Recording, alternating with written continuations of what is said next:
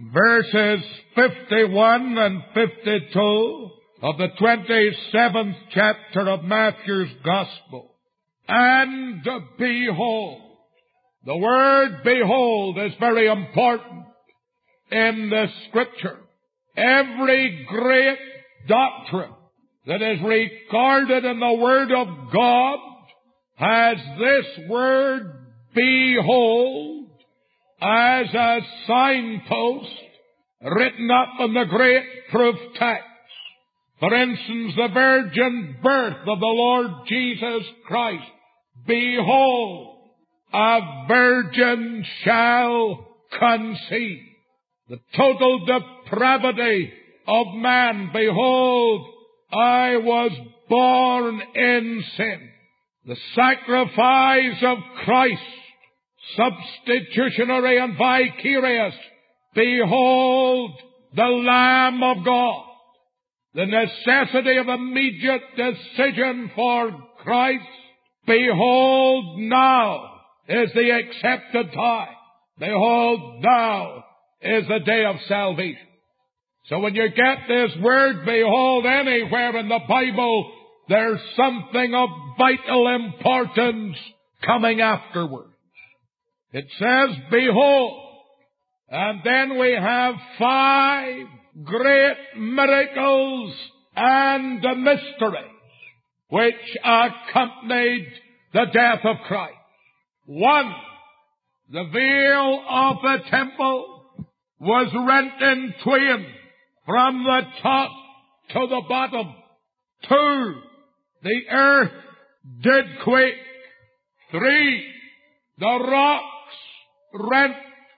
4, the graves were opened. 5, many bodies of the saints which slept arose. I want to speak this morning to you on the mysteries and miracles at the death of the Lord Jesus Christ. Of course, the death of Christ is like the sun, but surrounding the sun is a great cluster of stars. Those stars in no wise minimize the brilliance of the sun, but they add to its luster and give it a wonderful setting in the sky. And so as we turn to the death of Christ, the brilliance and luster of Christ's death is like the sun, but surrounding it are many stars.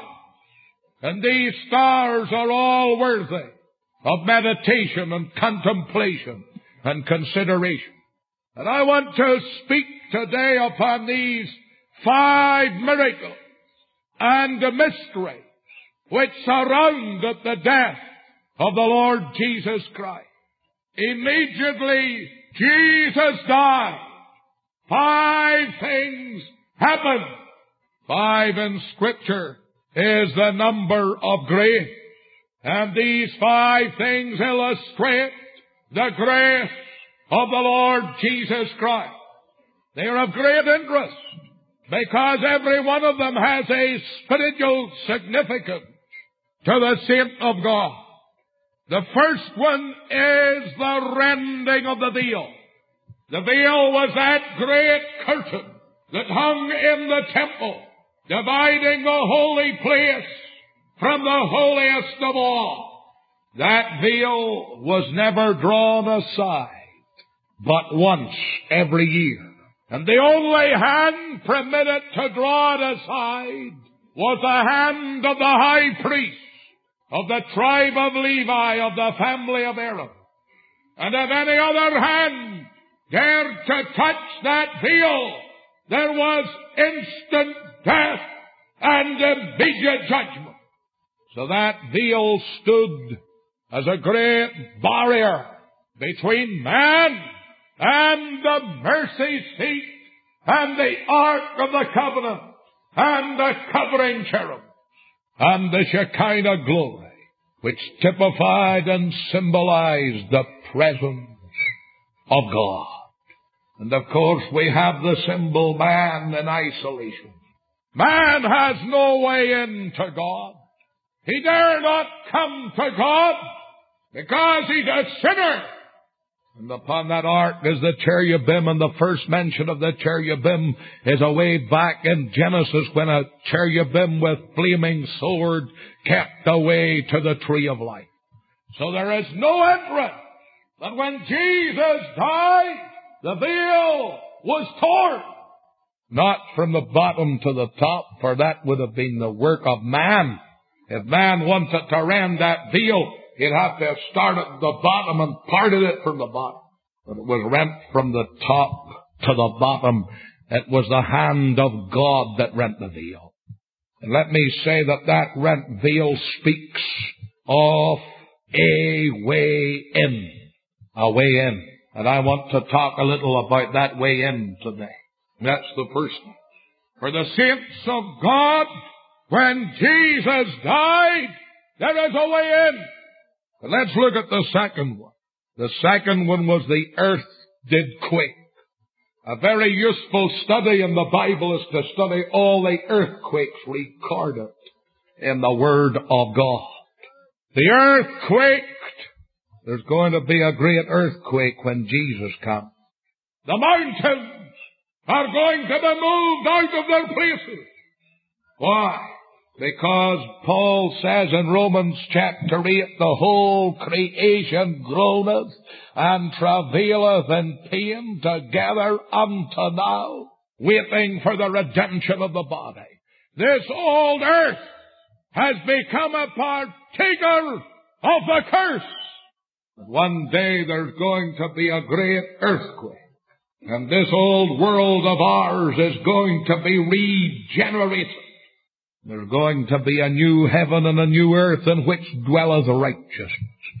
And that earthquake speaks to me of a way back to the original creation. For when God created this earth, He created it sinless and immaculate and pure.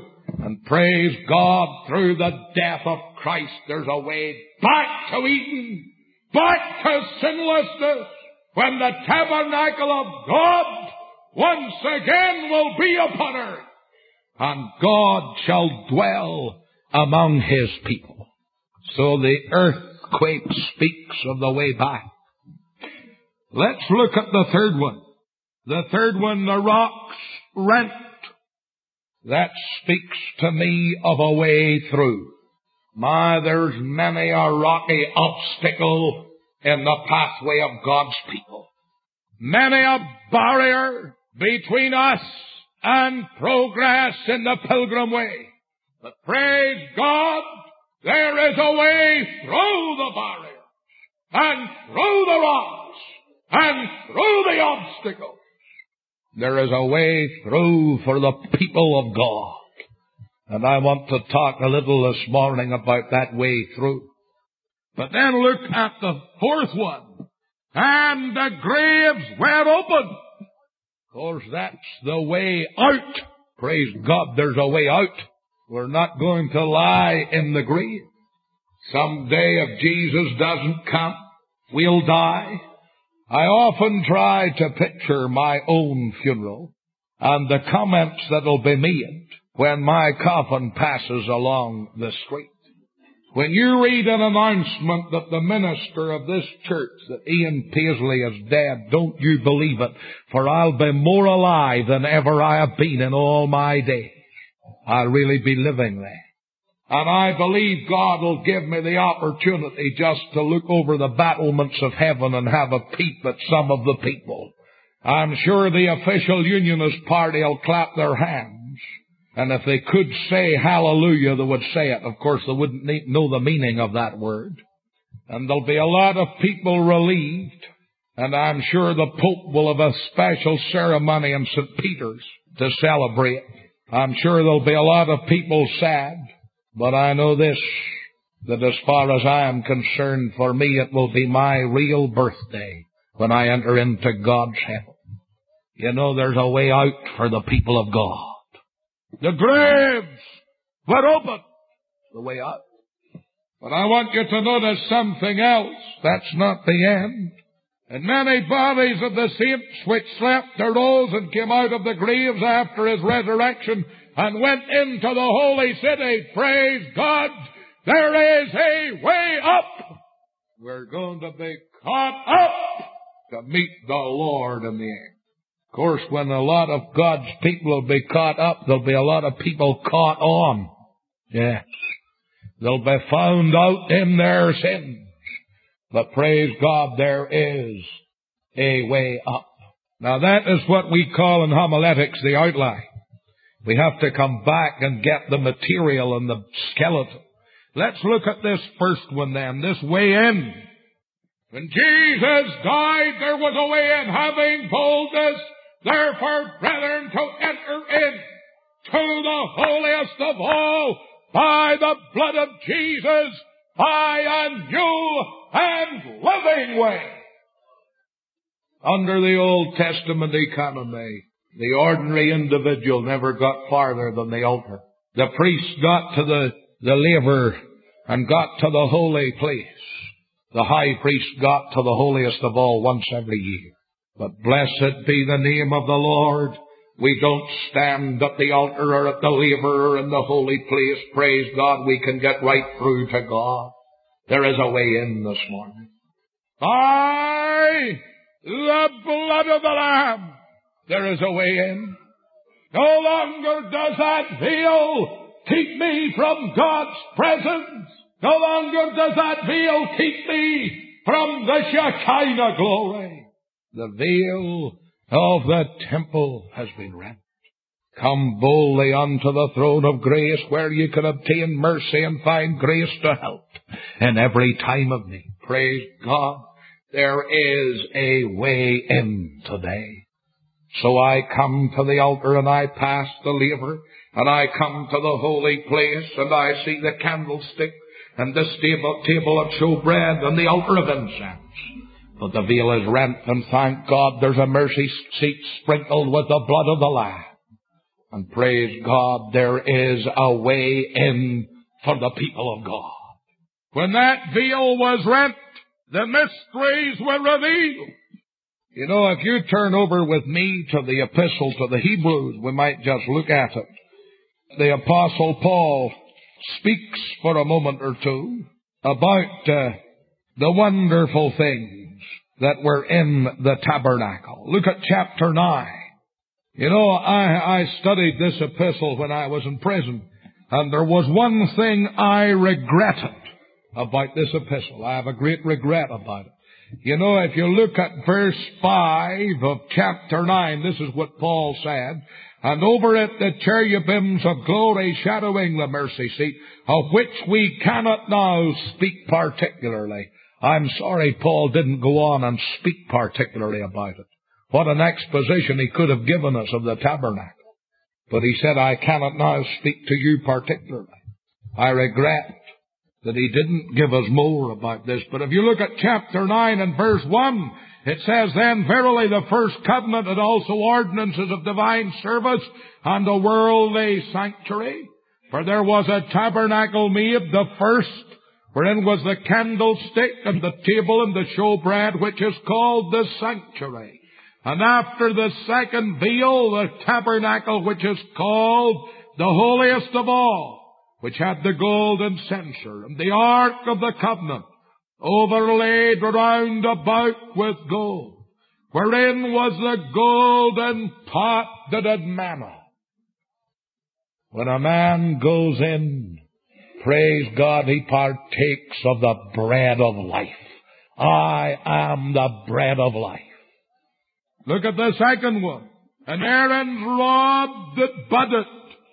Why did Aaron's rod bud? Because people said he wasn't the only priest. And so the impostors came and laid their rods up before God. And Aaron laid his rod up. And in the morning Aaron's rod budded, blossomed, and brought forth. But the other rods remained without blossoming. It was the proof of the priesthood. And praise God, every saint of God is a priest. He has made us kings and priests unto God. We have a right to go in. And what else was in the ark? The tables of the covenant, God's law. That ark speaks of Christ. Moses came down the mountain with the table of the covenant of the law, the 10 commandments in his hand. And what did they do with it? He broke them. What does that mean? That means that the law of God is always broken in the hands of man. But when the law was given a second time and 2 more tables of stone were given, Moses was told to put them into the ark. There they were not broken, because the ark speaks of Christ, and the law in the hands of Christ is unbroken. He kept the law for us. There is a way in, and when I go in, I see Jesus, and I am satisfied with my Lord. He is the root and offspring of Jesse. He's the bright and morning star. He's the fairest of 10,000 to my soul. Let us remember there is a way in. But let us also remember that there is a way back. This whole world of ours one day is going to enjoy the benefits of redemption when the kingdoms of this world become the kingdoms of our Lord and of His Christ, and He shall reign. I'm glad we're going back to Eden. And if you study Eden's garden, you'll find in Eden's garden there was the tree of life. And if you come to the last book of the Bible, the book of Revelation, you'll find the tree of life is growing again on earth. In the midst of the street of it, and on either side of the river, was the tree of life in the midst of the paradise of God. And so we're back to the beginning. And all that was lost in Adam has been regained and more in Jesus Christ. No wonder Milton didn't finish by writing his wonderful piece of literature, Paradise Lost. But he went on to write Paradise Regained. And praise God, we have regained it in Christ. What a wonderful thing that is. There is a way back. There's a way back to God from the dark paths of sin. There is a door that stands open, and all may go in. At Calvary's cross, that's where you begin when you come as a sinner to Jesus. But not only is there a way back, but there's a way through. In 1970, we have seen the rocks rent by the power of God. I was preaching yesterday up in Coleraine.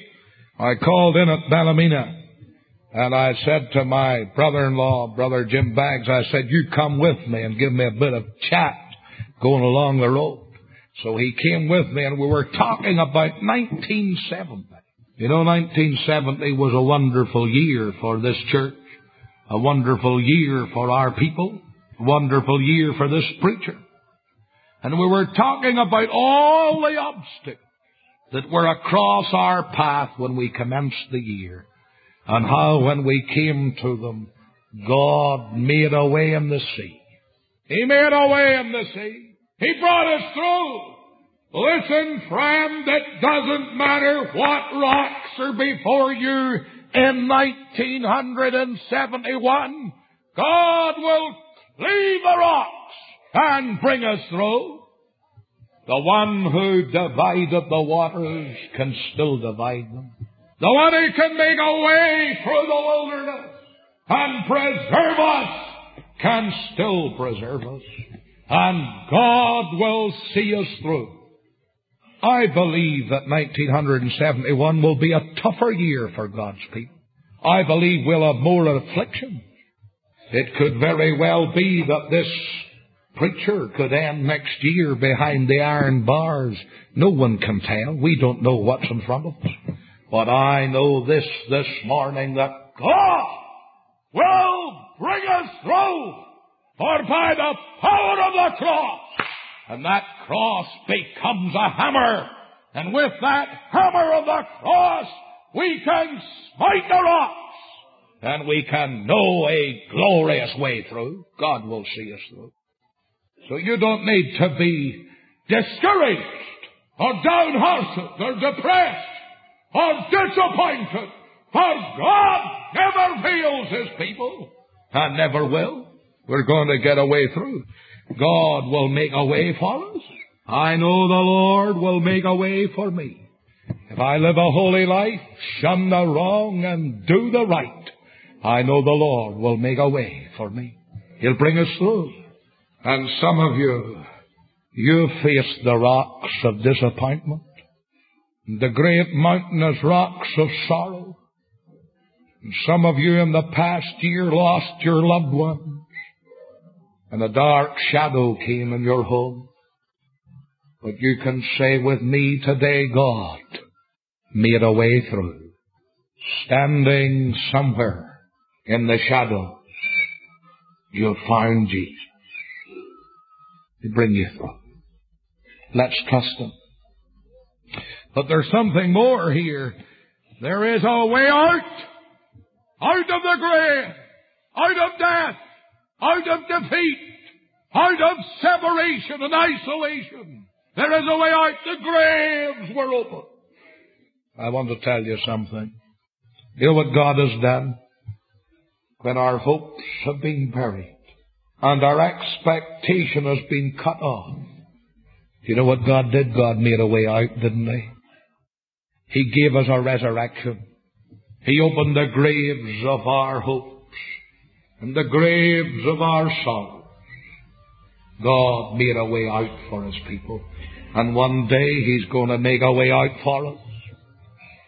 Old Job, he was a great old warrior, wonderful man, and he said, I know that my Redeemer liveth, and that I shall stand on the latter day upon this earth.